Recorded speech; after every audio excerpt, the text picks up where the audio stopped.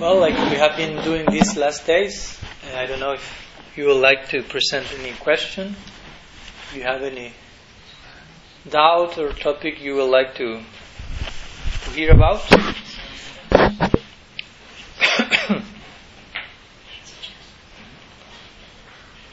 Mm-hmm. My question is of the die Kühe, die Pflanzen, die Tiere, obwohl die Parteien auch in den Santa-rasa sind, was ich nicht glaube, aber ich habe das mal gehört. Oder im Dasya-Ras, meiner Meinung nach sind die im Dasya-Ras. Das möchte ich jetzt mal klären.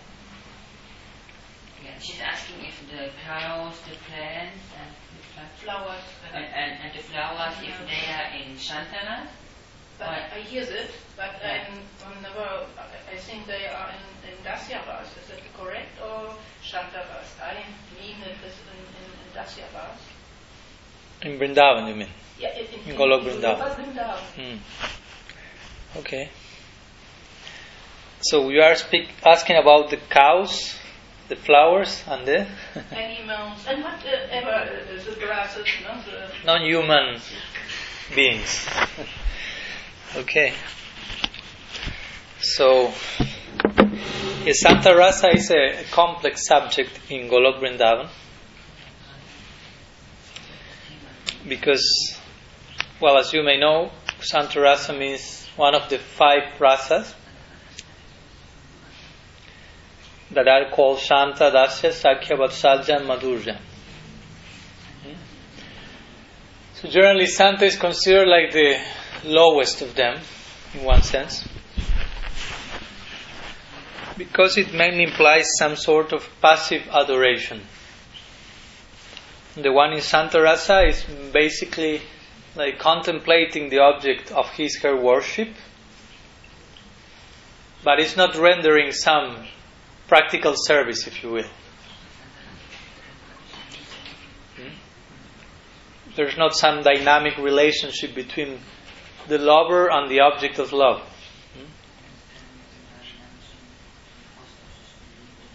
But mainly some meditation, some absorption, some contemplation with love. It's a type of love, a passive one. Shanta comes from the word Shanti, so it means peaceful, peacefulness, quietude. Prahlad Maharaj is a famous example of Santa-rasa. So also, I will share some brief words before answering your question specifically about Santa-rasa. So, what does it mean to be peaceful? And why Santa-rasa is connected to Prahlad Maharaj? Excuse me, but this translation, maybe you translate that one because if I... Why you are translating in a different language? What kind of language do you translate? Russian. Ah. If she sits in that corner... Or in that one, that side. Yeah, translations are always some issue. All of you have to learn Spanish, and it's everything's solved.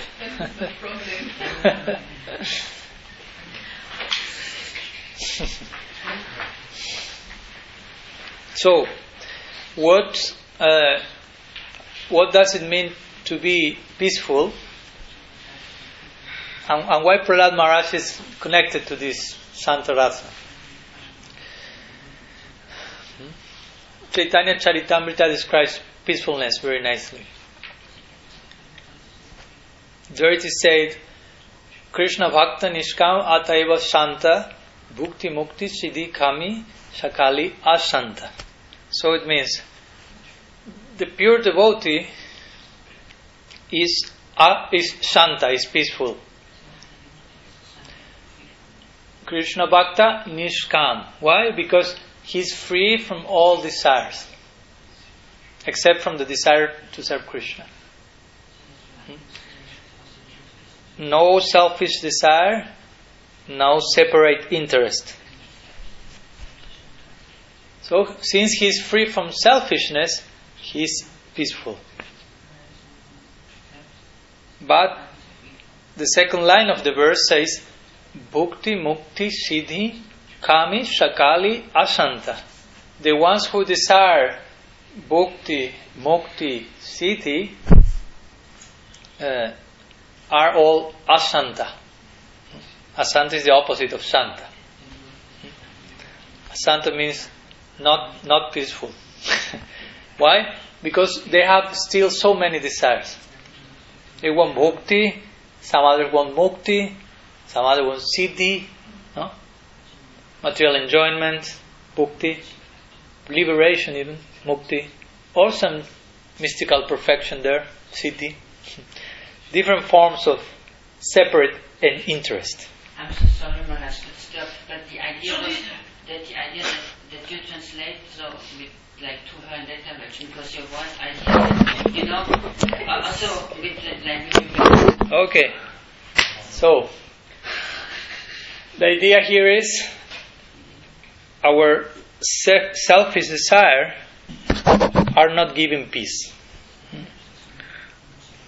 Generally, we are not in peace, and sometimes we think, oh, I will have some enjoyment, I will satisfy some personal desire, and I will obtain some relief. And you obtain some illusory relief for a while, but immediately it turns out to be the opposite. So you are not peaceful anymore. You are again ashanta. And what generally we do, we go after some other desire, thinking the next time it will work, I will satisfy a bigger desire, so next time I will be more peaceful than the last time. For some while it seems to work, but again after that big fire appears. It's like if you have a fire and you put some how do you say, combustible, like gas, what you feed the car for driving, and it seems that the fire is out for a second, but immediately big forest fire. Because of this, samsara is compared to a forest fire. Lots of fire, lots of burning, lots of desires that we are not able to really turn off, but we are just feeding them more and more. So selfish desire leads to frustration, because we are never satisfied, and we become asanta, not shanta. Krishna says in Bhagavad Gita, kama esha krodha esha rajoguna samudbhava mahasanu mahapadma vidyanami havarina. As much as you feed this enemy called selfishness, that's an enemy whose appetite is never satisfied. Bhoga Ishvarya Prashaktanam Tayapa Harita Chetasam, says Krishna also. Vyavasa Yadmika Buddhi Nasamado Vidiyate. In the mind of those who are very attached to selfish desire, the determination to serve in a focused way doesn't come, because they have too many ramifications in their mind, too many directions to satisfy. So the spiritual desire doesn't become too concentrated, condensed, because everything is very diluted in many directions. So peace is not there. And because of this, Prahlad Maharaj is the example of Santa-rasa. Because when, as I said the other day, when Nrsimhadev offered Prahlad, I want to give you a blessing, at the end, when Hiranyakashipu was killed, Nrsimhadev said Prahlad, when he was already peaceful, Nrsimhadev was not peaceful after killing Hiranyakashipu. He was in Ugra state. So he was so ashanta, so he was so much non-peaceful that all the demigods were there, Brahma, Shiva, all of them were afraid to approach Nrsimhadev and say, oh, we always approach Vishnu, but in this moment Vishnu is showing a very particular mood. As a half man, half lion, and he's really enraged. So even Lakshmi was there, and I never see my husband in this way. But the point here is that most of the demigods that were there, generally the devas, are called Sakama Bhaktas. Sakama Bhakta means there are devotees, but they have some material desire yet, still. Some separate agenda of their own. And when there's some problem, well, they pray to Vishnu, please God help us. The Suras are attacking us, help me. But when everything is nice in Swargalok, they are enjoying with the Apsaras, Gandharvas, they do not call Vishnu so often. But in this point, Nrsimhadev was so enraged because he had just killed the personification of selfish desire called Hiranyakashipu. Hiranyakashipu. Gold and soft bed is the meaning of the name. It means money and sense enjoyment. The personification of selfishness. So, God had just killed the personification of enjoyment. He really becomes enraged when it comes to kill the selfishness. That's necessary. So since the devas were there, and they have some selfishness there, and they knew, Nrsimhadev is enraged because of selfishness.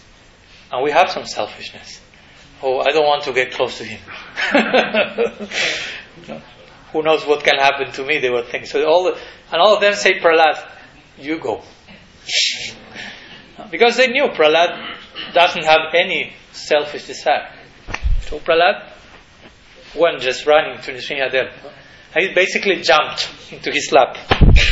The same lap that some minutes ago Hiranyakashipu was torn apart, opened basically. And he said that Nrsimhadev immediately started to lick Prahlad, like a kitten. He was Ugra Nrsimhadev, but when the personification of selflessness, lack of desire appeared, he became so peaceful. Because Prahlad was so peaceful, Nrsimhadev became so peaceful. He started to lick Prahlad, like a lion does with the kitten. So Nrsimhadev said, Prahlad, I'm God, so I'm known, I'm famous for giving so many blessings. So ask me whatever you want, and I will give it to you. Imagine. Sometimes in this world we are running after what we want, and generally it doesn't work too much. Imagine if God Himself comes and says, whatever you like, it's yours, I'm giving. Big opportunity, we may think. For Prahlad it was not big opportunity at all. He felt uncomfortable. He said, Nrsimhadev, why are you asking this to me? Did I have some face of a merchant face? That you think that I'm serving you in order to ask some blessings after that? I'm not a merchant. I don't want to do big business with you. I give you this, please give me that. I give you that, please. No, I don't want any blessing. Only blessing I already receiving, that is to serve you, to glorify you. That's the blessing. That's the blessing. It's such a blessing that there is no other blessing to ask for. But Nrsimhadev insisted, I'm giver of blessings. I want to give you a blessing. Ask something. But Prahlad said, no, I don't want anything. No, Santa. He was so at peace, so free from desire. I don't want anything. Eventually he asked something, but mainly for his father. And he said, do not let selfishness enter into my heart.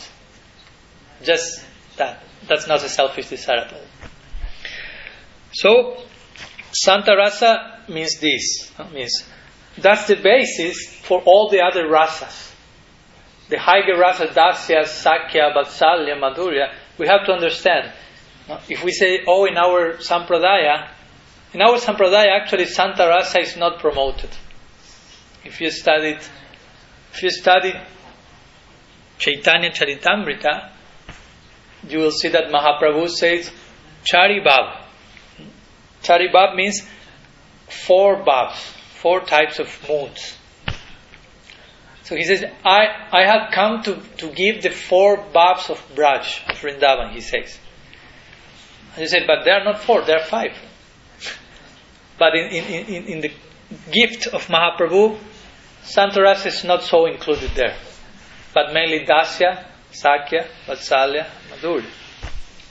I will explain this more further. But the idea of Santa-rasa means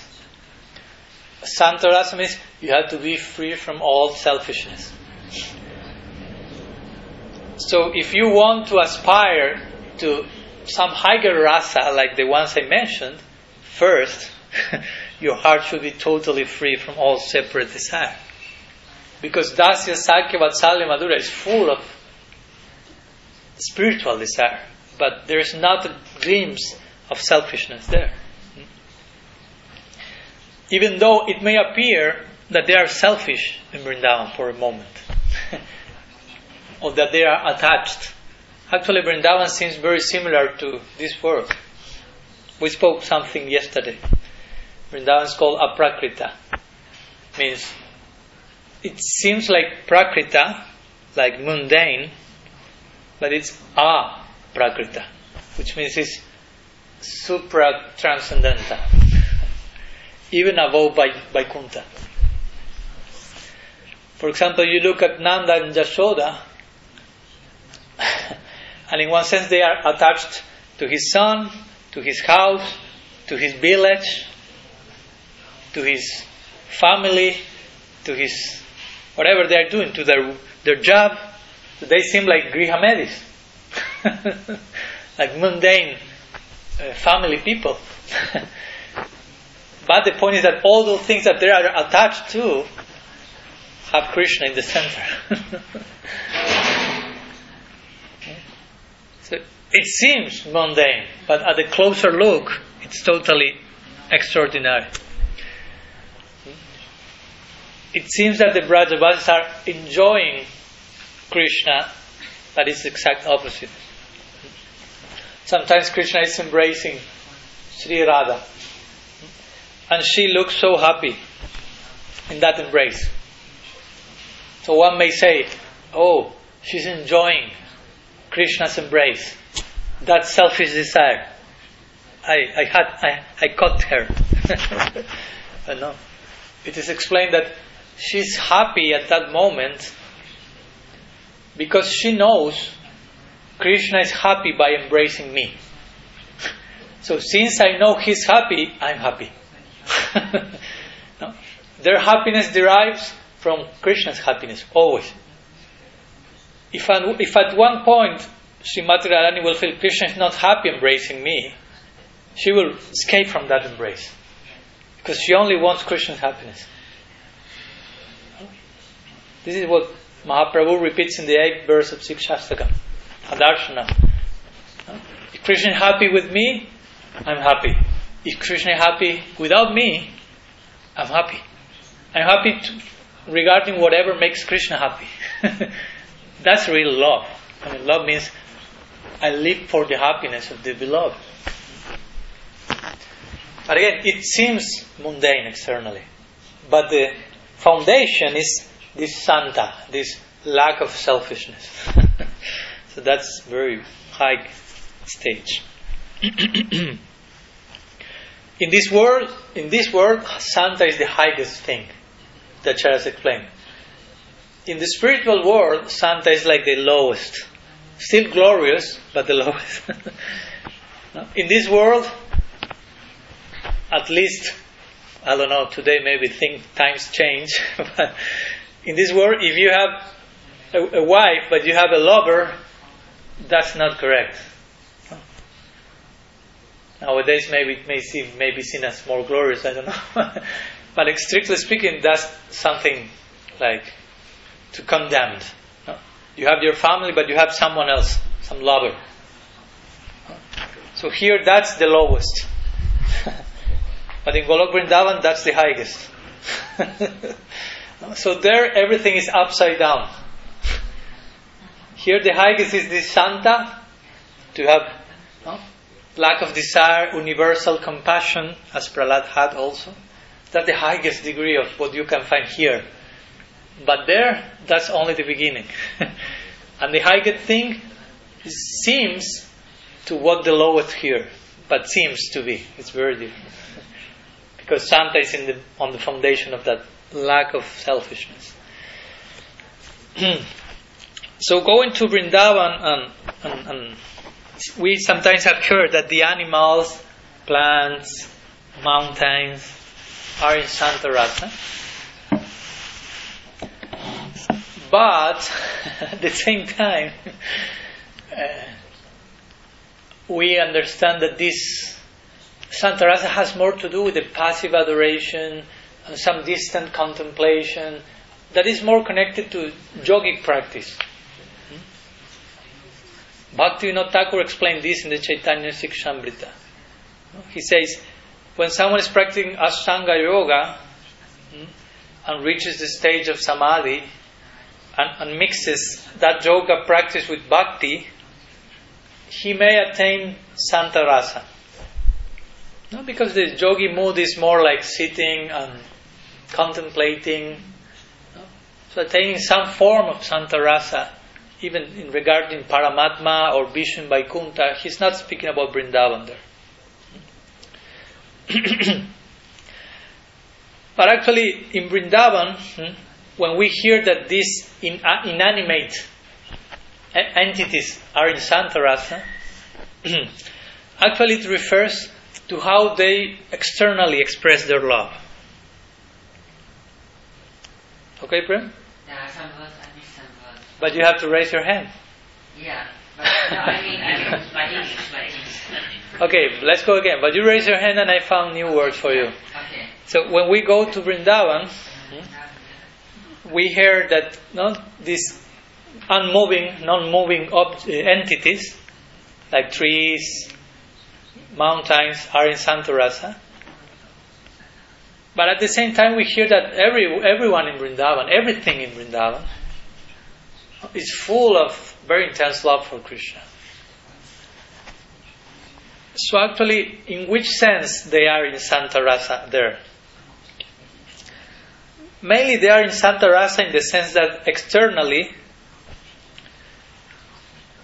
they are not, let's say, moving like a human being or like a particular species. But their inner feeling is not just some abstract, neutral adoration. For example, it is said in the scriptures that cows in Vrindavan are in Sakya-rasa. Mountains in Vrindavan are in Sakya-rasa. It says that the dust in Vrindavan, when it being touched by the feet of Krishna, experiences conjugal love. So how can we call that passive adoration? So they are in Santa-rasa in this sense. They are maybe not moving like humans, not so dynamic, but every entity, every atom in Vrindavan is vibrating with particular type of love. And because of this, Mahaprabhu didn't include this idea of Santa. Like trying to say to us, in one sense, there is no actual Santa there, because every entity, every atom is really passionately vibrating in love for Krishna. Sometimes cows are also saying in other parts that they are in Vatsalya rasa. So there are different statements also. No? It's not only one thing. There are different cows. Some may be in Sakya, some may be in Vatsalya. But most I hear they are in Vatsalya. But there's no such passive thing. No? It's even said that when Krishna, for example, plays his flute in Vrindavan, That sound creates an alters all the nature of the different species there. Turns upside down the nature of the different species.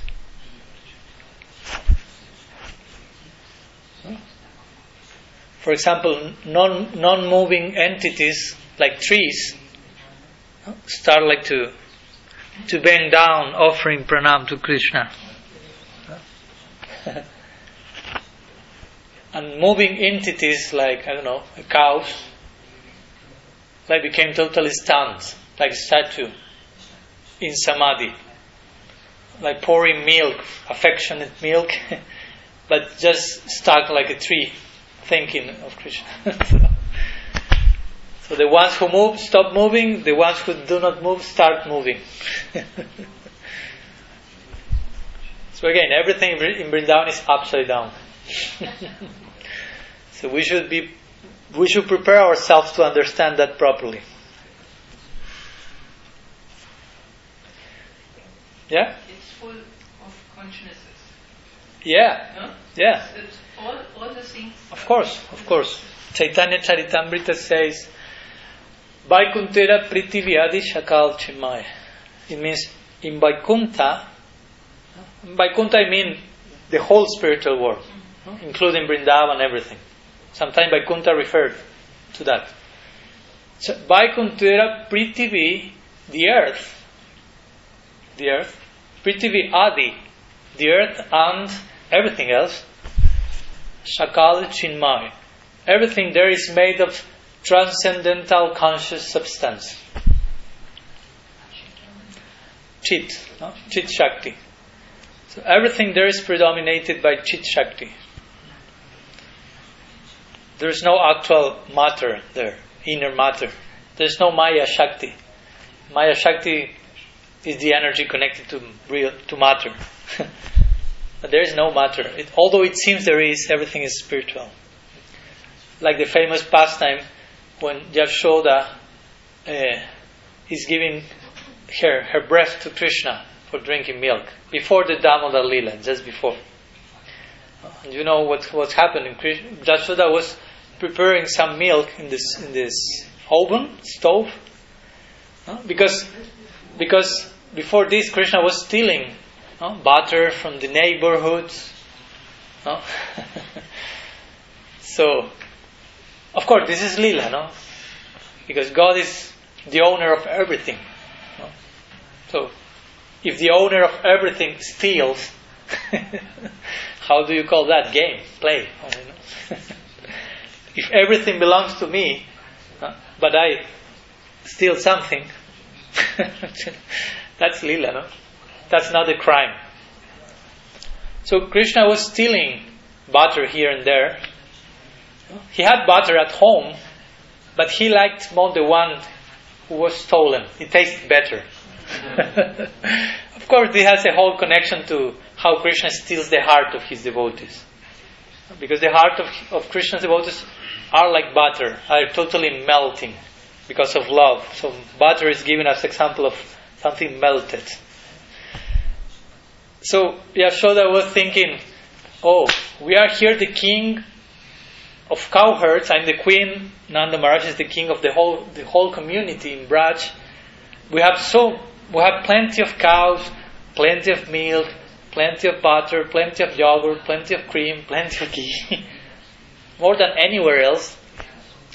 And still, our Kanhaiya is going somewhere else and stealing all these products. So I don't want that my child grows as a naughty boy and maybe in the adolescence become a criminal. So she was thinking, She was thinking what to do. So it is said that she chose special types of cows, and they were feeding these cows with a very special selected type of grass, so they may produce a very special type of milk. And Yashoda herself, not any other assistant, she herself will pick that milk and will churn the milk and will create all different products, so Krishna may have that special product, and he may not desire to steal anymore. So one day she was preparing some sweet milk sweets for Krishna. So the milk was in the oven. Meanwhile, Krishna appeared in the morning. Meanwhile, Yashoda was churning butter, and she was singing, composing in the very moment different songs of glorification to Krishna, improvising different kirtans. The Bhagavatam describes all this very beautifully.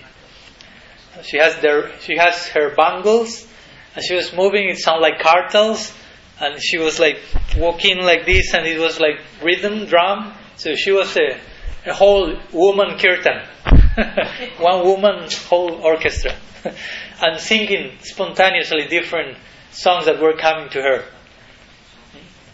So with all this kirtan, Krishna was awake in the morning, and he appeared. So he was very, very small, very little, very young. So he took the rod that Yashoda was using for churning, and Krishna took it, like saying, "No more rodding, no more churning. Breast milk I want." So Yashoda was very charmed. Oh, so clever is my my dear. So she had this other milk in the stove, like cooking. So she sat with Krishna on her lap, and she started to give her breast milk. So Krishna was totally absorbed in samadhi, like just looking at Yashoda's face and love, and Yashoda the same. Two parts totally immersed in each other, exchanging divine love. Actually, the giving of breast of breast milk is giving of affection. Breast milk means affection, and because of that, Krishna, in his form of Mahavishnu, lives in an ocean of milk, an ocean of affection. So the two of them were so absorbed that the milk in the oven, everything is conscious there. So the milk started to think. So you may say, stop. The milk started to think. What's this? It sounds pretty psychedelic. It's beyond psychedelia. So milk started to consider the following in a very intelligent way. Milk thought, Yashoda has unlimited capacity to give affection to Krishna.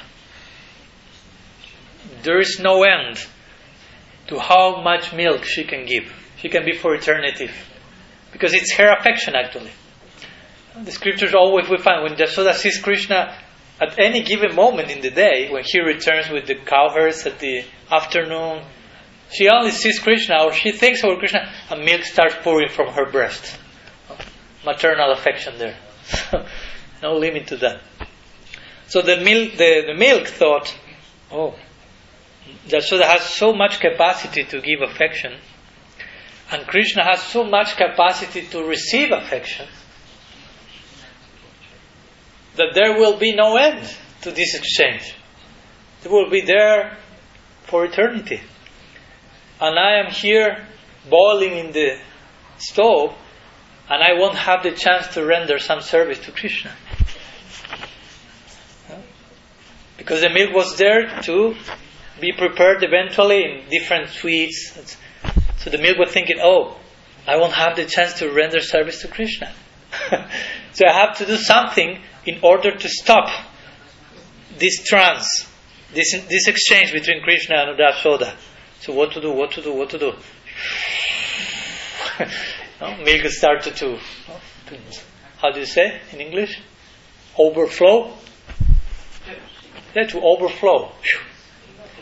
So the milk touched the fire, he made the noise, Yashoda saw the milk, and she immediately left Krishna. Not because she doesn't love Krishna anymore, because she was thinking, that milk is for the service of Krishna. I have to take care of everything that is for the service of Krishna. Tadiya seva, this is called in Sanskrit. We take more care of the paraphernalia to serve Krishna than for Krishna itself, in one sense. The idea is, for us it's more important Krishna seva than Krishna. So after this, Krishna was not happy with that. He took some yogurt, gave to the monkeys, and the whole Damodar Lila starts there. But the idea is this, the milk was thinking what to do. Some other acharyas said the milk wanted to commit suicide. Suicidal milk. Because no, my life has no meaning if I cannot serve Krishna. I will just jump to the fire. And eventually there was some happy end, and the milk sweets were there, and Krishna was happy, and everyone was happy, including the milk. But yes, everything is conscious there. Even the milk, even the air, even whatever. So, because of this, Srila Sri Maharaj said, everything in that land is your guru. Everything in that land is to be worshipped by you.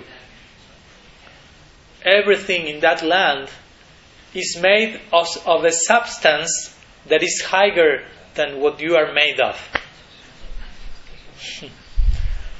He gives this example. Even one speck of dust in Vrindavan is constitutionally higher to yourself as a soul.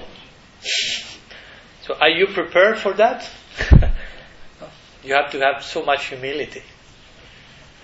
You have to be walking, Sridhar Maharaj said, with your head on the ground, upside down, because everything that is on your way is worshipable. So you have to be walking like this, offering pranam to everything in the way. Everything there is to be served by us. So we will only enter that land with this psychology. Nobody there is to serve me. Everything there is to be served by me. When we really feel this, when we really have faith in this, we will be there. So gradually we are starting to get more and more convinced of this idea. And in this way we are walking towards Vrindavan. That means to enter Vrindavan gradually. Yeah? Clear? Yes. Okay. Of course. Thank you. No. How are the translators doing? Okay. Too fast for you? Yeah? You have face like headache. A little bit. I will try to be slow. I want to. Okay? Any other question? Maharaj, about the demons, how we find the signs of the asuras in Vrindavan, the Goloka Vrindavan? No Goloka Vrindavan. It's in Gokul Vrindavan. Gokul Vrindavan means Golok Vrindavan means Vrindavan in the spiritual world, and Gokul Vrindavan is Vrindavan on earth. But So, it was happening here. So what's the question? That they do some service because they come also from some other level with some. There is some lila also there. They also make some service to Krishna. Okay. Well, there are many asuras who appear. Long list. And all of them represent something. Bhaktivinoda Thakur has explained this. Every asura represents a particular anartha to be taken out from the heart. I won't mention all of them now, this is too much. But for example, one. Putana, the first one. Very first asura that Krishna killed. She was the sister of Kamsa. And according to Bhaktivinoda Thakur, Putana personified the false guru. Why? Because Putana appeared in Vrindavan like a very young, beautiful lady. Everyone in Vrindavan was thinking, oh, Lakshmi has come to visit and bless us. But actually she was a very ugly demon that's very big, like kilometers long. But she had mystic powers, yoga siddhis. So she transformed herself. Interestingly, in Vrindavan you see, there is no one interested in mystic powers. Only the demons show mystic powers. If you pay close, everyone that has yoga siddhi in Vrindavan are asura. Brajavasis are not interested in that. All these powers and lights and strange stuff. Transforming, flying. For them, what's that? Very weird. Like when Krishna lifted Govardhan, and after that all the demigods came, and they made Abhishek to Krishna, and they crowned him, whole ceremony, and Brahma appeared with 4 heads, Indra appeared with eyes in all his body, and like this every deva appeared. And when all the ceremony finished, and the demigods returned to their abodes, Krishna's friends say, Krishna, who was that guy with 4 heads? Totally weird. Flying in a swan, that's psychedelic. Who was the other one with eyes in all over his body? Crazy people. They're putting you one crown, calling you God. Very weird people with many arms and flying in the sky. They were like laughing about them with Krishna. And Krishna was laughing about them with his friends. No? So again, in Vrindavan they are not interested in all this mystic stuff. Only in this case the Asuras showed this. So Putana presented herself in one way. He came like, I want to nurture Krishna, I want to give my breast milk. But actually she wanted to kill him. There was some poison in her breast. So, false guru means the same. He presents like, I want to give you this, but actually the intention is very different. So in this way, Bhaktivinoda Thakur made this parallel with every demon, showing they represent some anartha. He made some extracted some symbolic meaning from them.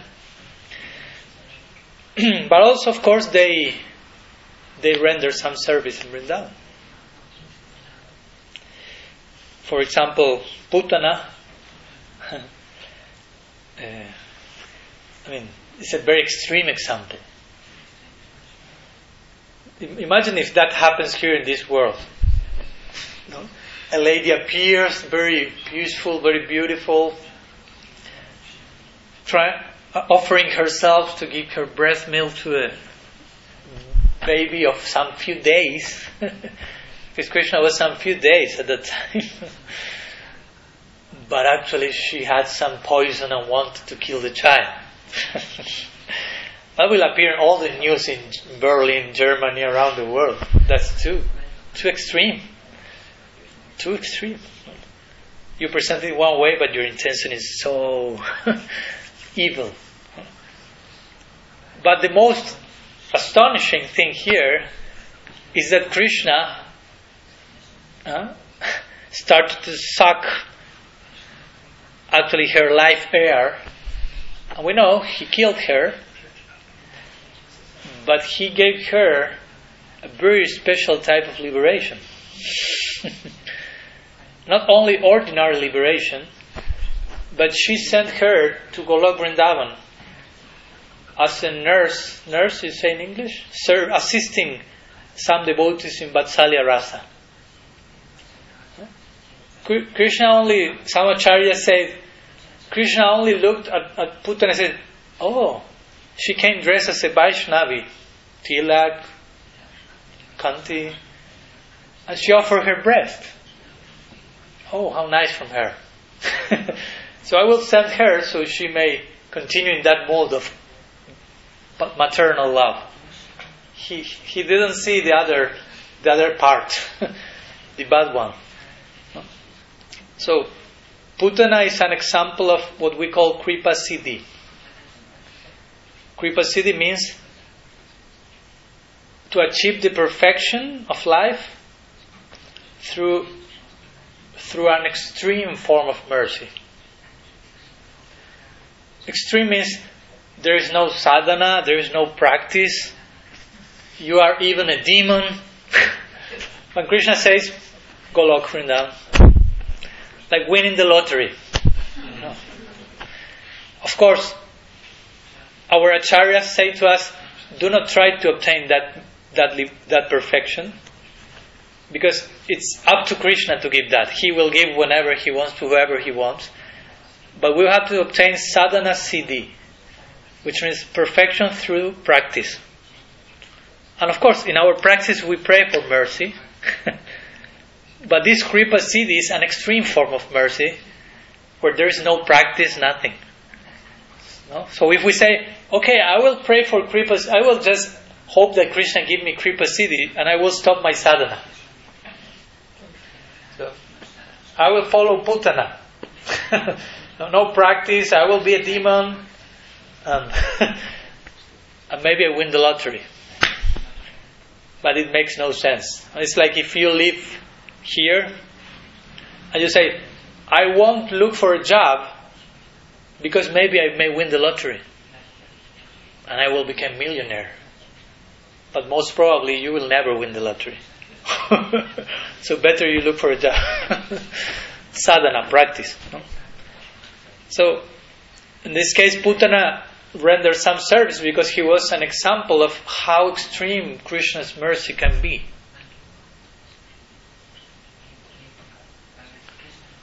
She was used as an instrument to glorify Krishna's extreme mercy. There is a famous verse in the Bhagavatam which speaks about this. Uddhava mentions. I remember I learned this in Vrindavan 12 years ago, because Guru Maharaj brought some Brajavasi Pandit one day and he said, okay, today we will learn one verse. Maybe you were there, I don't know. Vrindavan 2007. We met there. So he asked all of us in this, he said, okay, we will learn this verse by heart with this particular melody. He started to make us repeat every line like for 15 minutes each line. So after 1 hour, of course, the verse was properly learned. Oh. So, and 12 years after, it's still there. The verse is, Aho bhakyam shanakalakutam jikyansayapayat apyasatvi Libengatinga triuchitam tatonyam kambam dayalu sharanam brajema. So this verse, Bhagavatam says, oh, how can I find someone more merciful than Krishna? Uddhava is speaking. How could I surrender to someone more merciful than Krishna? Aho, the verse starts saying Aho. Aho is like, oh, alas, they say in English. I say alas, like, oh my God. Because he gave Putana the position of a mother in Golok, even though she approached him with poison in her breast. That's such an extreme form of mercy.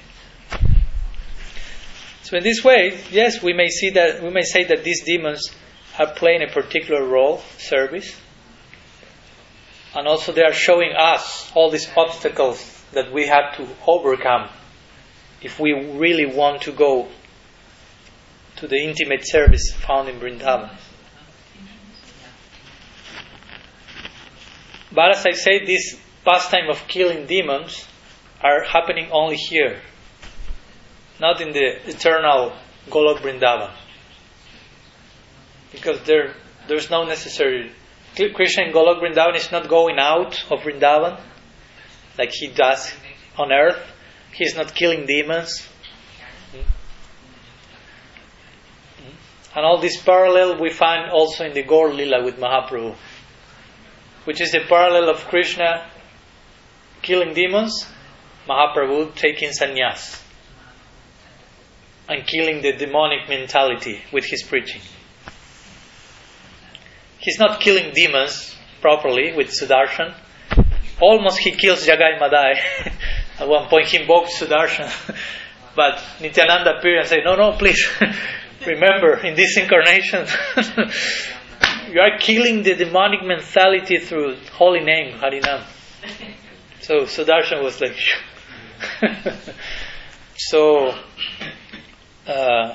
but in the eternal Vrindavan, Krishna is not killing demons. And in the eternal Navadvip, Mahaprabhu is not a sannyas.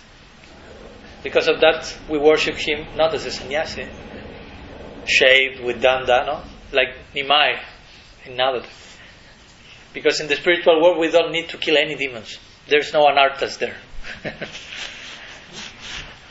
So all these lilas are called naimitika lila, which means like circumstantial lilas, killing demons, all this stuff. And we have the nitya lila, which always are performed in eternity. And of course, some demons are also eternal associates of Krishna appearing there, like Jagai Madai. They appear in the Krishna Lila. Dantavakra and Sisupal. So there are different demons, different cases, different examples. Some are killed, some are forgiven, like Kaliya. But every one of them, they are rendering some service, of course. Service to us, in one sense, to teach us so many things. Service to the Brajavasis, because every time all these demons appear, the love of the Brajavasis increases. No? For example, when Krishna is inside Kaliya, try to imagine that. No? Your child has some few years, and suddenly one big serpent captures him. And all the Brajavasis are on the banks of the Jamuna looking the situation. And their respective love for Krishna as a friend, as a father, as a mother, as a gopi, by seeing that situation, but makes their love like overflow.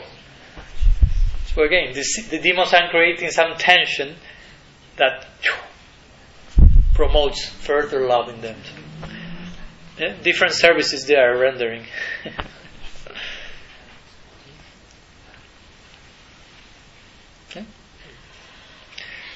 Okay. Something else? Who was the one for you raised your hand before? During my answer. Ya, ¿de dónde provienen los demonios? De Krishna. Todo sale bien, todo viene de Krishna. Son diferentes tipos de razas. O sea, lo que expresa un demonio hacia Krishna es un tipo de raza también, porque como todo viene de Krishna, es una forma de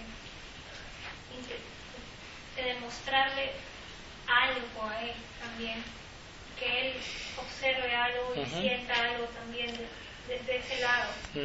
Okay. ¿O no? Yeah, of course. So she's asking if the demons, since everything comes from Krishna, if the demons also come from Krishna, so if their relationship with Krishna is also some type of rasa, or they are feeling something for Krishna. Basically that's the question. So, well, we could say yes, everything comes from Krishna. Even we could say everything is Krishna. Our philosophy is called Achintya Beda Abed. Bed Abed. Bed means difference, abed means non-difference. So, there's two sides of the coin. So, from the abed point of view, the non-difference point of view, everything is Krishna. It sounds impersonal, but it's not. Everything is Krishna, in the sense that there's nothing that exists separate from Krishna. Nothing is separate from Krishna. So when the fact that we feel ourselves separate from Krishna, that's what's called illusion. Illusion means something impossible, that cannot be, that is not real, but that you think it is real. But no matter how hard you try, you won't be able to have a separate existence from your source. So, in that sense, everything is Krishna, because everything is part of one of the energies of Krishna, and all those energies are inseparable to Him.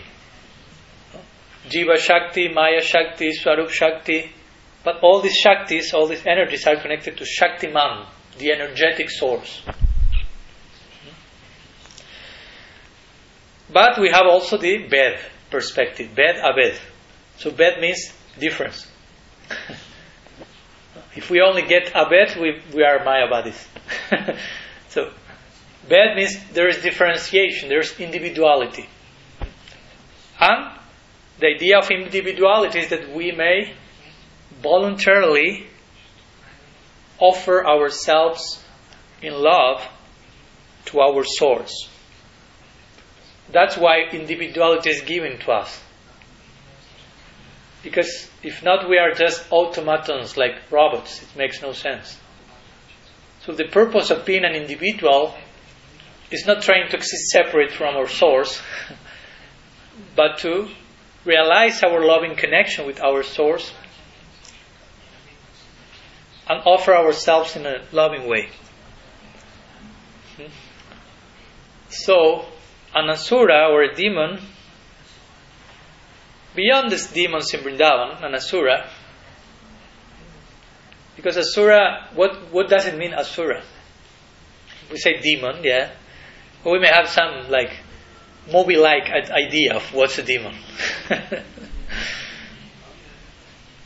So let's go to the meaning of the word itself. Asura. Ra comes from Ramante, which means enjoy. Ra comes from Ramante, which means enjoy. And Asu means now, immediately. So Asura means I want to enjoy now. Like Swami Maharaj was joking in Bulgaria. He quoted one famous song that says, I want it all and I want it now. I want it all, I want it all, I want it all. I think it says 3 times. And I want it now. So that's what Asura means basically. I want to enjoy separately and I have no patience now. Okay, Asura. So, we could say Asuras have some relationship with God. Well, everything has a relationship with God, again. Everything is connected with God. But not everyone acknowledges that connection. So basically an Asura is someone who is not acknowledging their connection with God. They may say God is not existing, or they may say like Hiranyakashipu, God is my enemy, I have to kill him. Or they may say God is existing, he's not my enemy, but he's there to serve me. Some other form of Asura mentality. So somewhere or another there is always some connection, but for us to speak about rasa, the term rasa doesn't include the Asura mentality. Rasa is the highest attain of divine love. The other day we spoke briefly about rasa and the different ingredients of rasa. Rasa is one spiritual emotion that includes 5 types of spiritual emotions. try to imagine, it's very spiritual and very emotional. And very favorable to Krishna's pleasure. That's a very important word. Favorable. Anukul in Sanskrit. No? One of the features of the attributes of our bhakti should be anukul. Anukul means I will perform my service with the intention to please Krishna, Guru, Vaishnavas. Maybe what I'm doing is pleasing to them, but I should have the intention to please them. That's a separate thing. You follow? For example, we may know that, I don't know, can you turn the light on? Give me some extra minutes today, Prem, please. Only 3 days and I'm leaving, no problem. For example, we may know, oh, Krishna likes, I don't know, rasa-gula, sweet. So we are preparing rasa-gula. So we are doing something that Krishna likes. But we should also have the intention of pleasing Krishna. Do you follow? One thing is to do something that pleases Krishna. Another thing is to have the intention of pleasing Krishna. Famous example, I don't know, Kamsa. Kamsa was an asura. He was 24 hours a day thinking about Krishna. Wow. More than us. Any of us together, Kamsa was thinking even more. 24 hours, absorbed. So we may say, oh, the scriptures say that it's very favorable to think about Krishna. But he's not considering some of these rasas, main rasas, because his attitude was not favorable. His attitude was, he was fearful about Krishna. He may kill me at any moment, and I had to see how to kill him. So, since there is no favorable attitude, there is no rasa.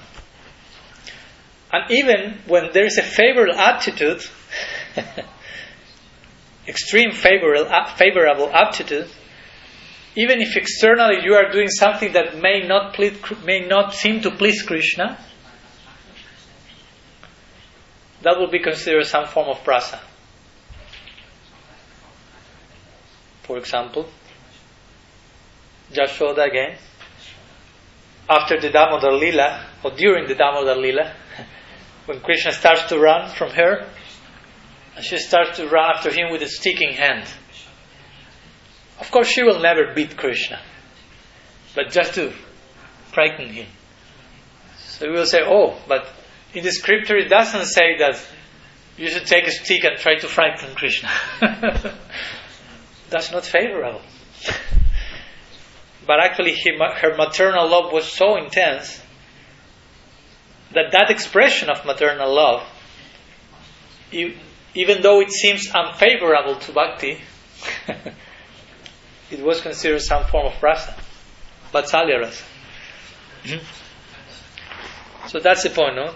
Asuras do not experience these rasas, Santa-rasa, Sakya, Vatsalya, Madhurya. For experiencing rasa, as I said before, Santa is the foundation of rasa. And the foundation of rasa, Santa, means to be free from all selfish desires. And to be a demon means exactly the opposite. To be full of selfish desire.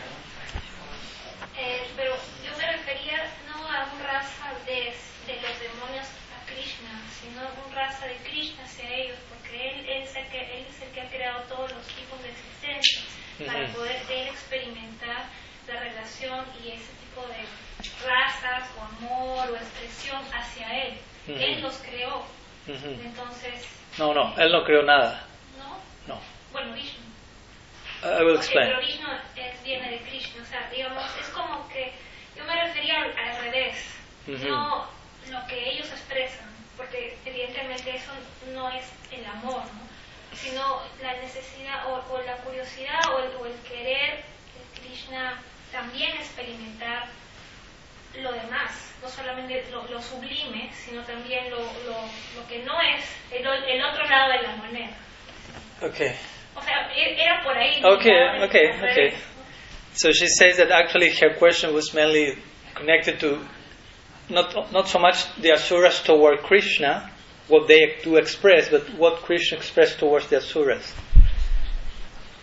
So I will answer briefly. Actually, Krishna is not interested in I mean, we have to understand what does it mean to be Krishna. Krishna has never been in touch with his material energy. The scriptures this is described. Maya Shakti is at a distance from God. He's never even close to her. So he never experiences to be, what does it mean to be an illusion? He's experiencing another illusion. Yoga Maya. Divine illusion. And we have to understand, Krishna is so much absorbed in tasting love from his devotees that he has no time to, and that tasting is ever increasing,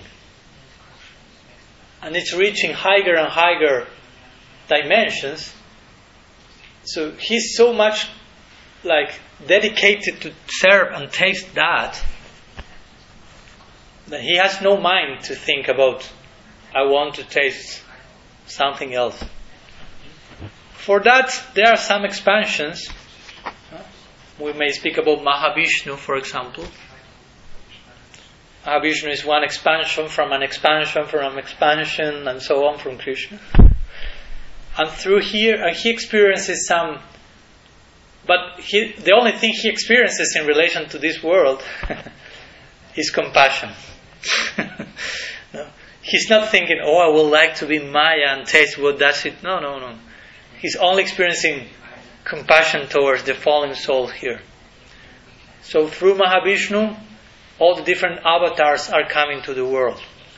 All this compassion agency is in Mahavishnu. So through his compassion, he sends that.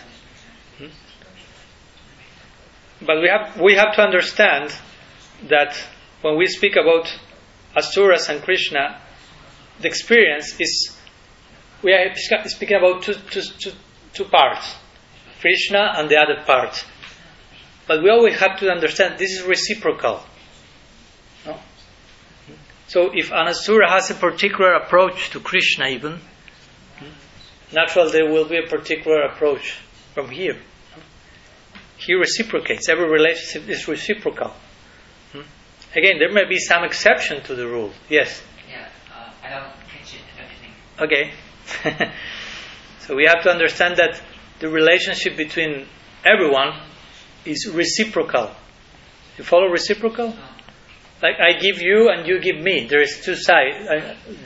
It's not that I only give you and you don't give. It's both sides are participating.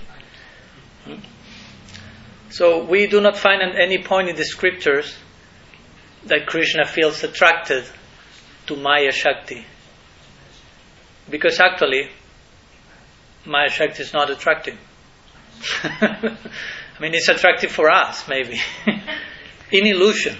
I mean, you have to be in illusion to feel attracted towards Maya Shakti. That's the whole idea of Maya Shakti.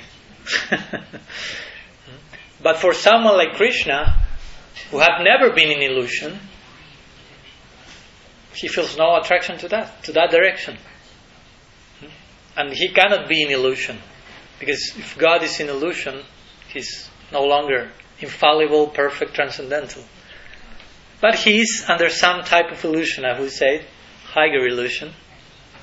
That's another topic for another day. Yoga Maya.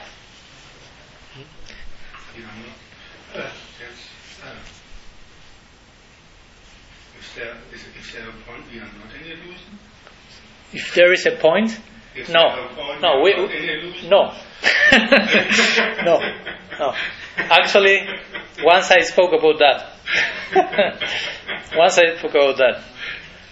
Actually, free will means you can choose under which type of illusion you want to be. No?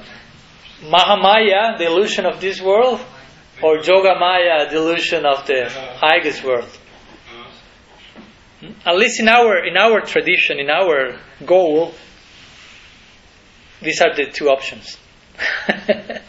So from one illusion to the other. Actually, Yogamaya, or the divine illusion, represents the highest reality.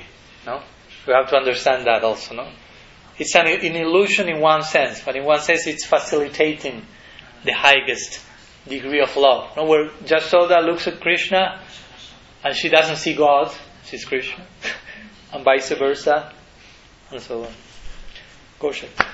Does not one come by very hard life and hardships of life to one point of resolution where one can decide only on a very basic level, so one does not have illusions at all? One only takes the things as they are. One does not dream of anything because there's nothing you can dream for. You have not the power, not the situation maybe. Well, but actually, we don't have the power, but Krishna has the power, Bhakti has the power to take us in a dreamland,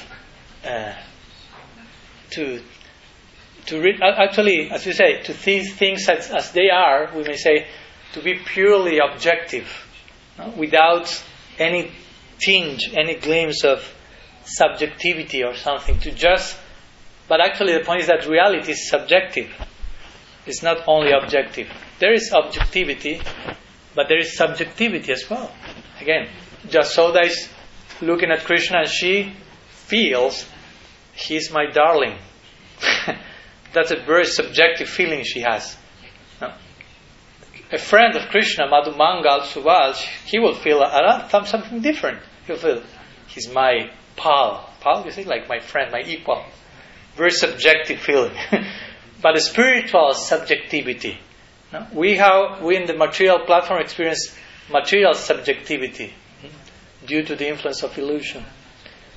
So we may say that if a point in between may be Brahman, let's say. To go to Brahman, that is not our goal. And there is no influence of the gunas of Maya Shakti. And there is also practically no influence of the Swarup Shakti, the highest illusion. So you are there like in Brahman. You are. But also there you are thinking, I have become Brahman. And there's also some subjective opinion. Because scriptures say you cannot fully become Brahman. Your individuality is still there at some point. So we cannot really get fully free from subjectivity because that's in our own inherent nature. So there's no problem with being a subject, an individual. The only problem is when that individuality is not centered in Krishna.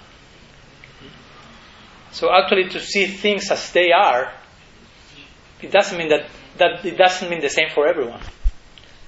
Jasoda sees things as they are. She looks at Krishna and looks at her in a particular way, and that things as they are. Radharani will look from a different perspective, and there are things as they are. Because all of them are looking at the absolute. So absolute means unlimited perspectives, unlimited approaches. And all of them are valid. There's no only one way to conceive the reality. So, something like that. Okay. What? Who has a question? Prem Kishore has a question? Okay. Prem, we can do one more question, no problem? Yeah, the last question. Okay. Last question. So, the question is, the meaning of your name, Padmanabha. That's the question. Okay, that's an easier one. I don't think it will take me long because I don't like to speak of myself so much. I mean, the meaning of the name, the word Padmanabha or the whole name? The whole. Because the whole is even longer than what you mentioned. My name is Bhakti Vedanta Padmanabha Swami or Maharaj. So that may take longer. That's what I'm going to explain now. Yeah. So I will be brief. So, well, Bhakti Vedanta is a title that sannyasis receive when they accept this order. There are different titles. You have Bhakti Rakshak Swami Maharaj here, myself Bhakti Vedanta, and many other titles. Bhakti Hriday, Bhakti Siddhanta, Bhakti Pramod, Bhakti Rakshak, Bhakti Vedanta, Bhakti Bimal, always Bhakti, and some other attributes ornamenting. And after the title, let's say, comes the name, which also differs in each case. In my case, it's Padmanabha, which is one of the main 108 names that generally sannyasis are given. And all of these are names of Vishnu, of God. So Padmanabha means, Padma means lotus, and Nava means navel. You understand navel?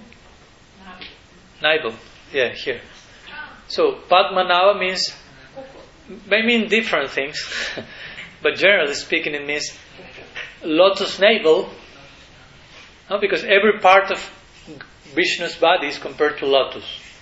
He has lotus feet, lotus hands, lotus face, lotus everything.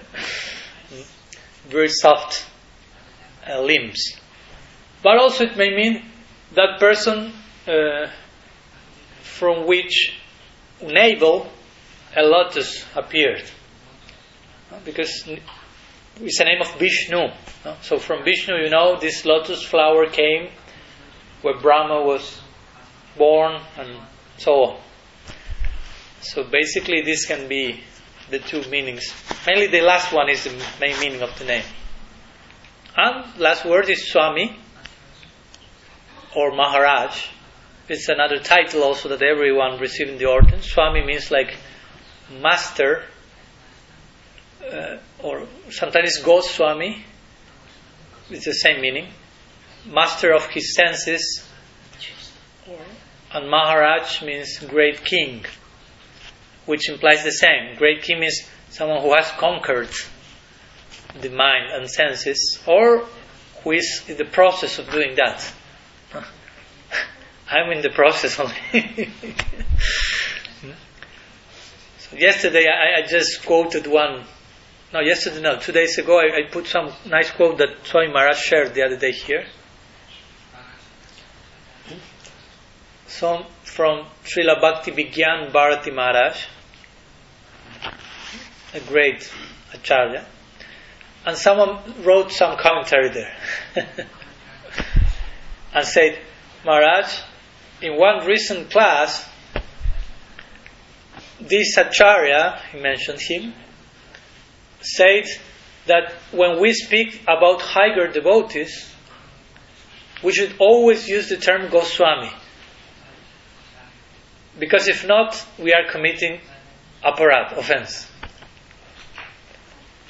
And he was a little bit like tough, no?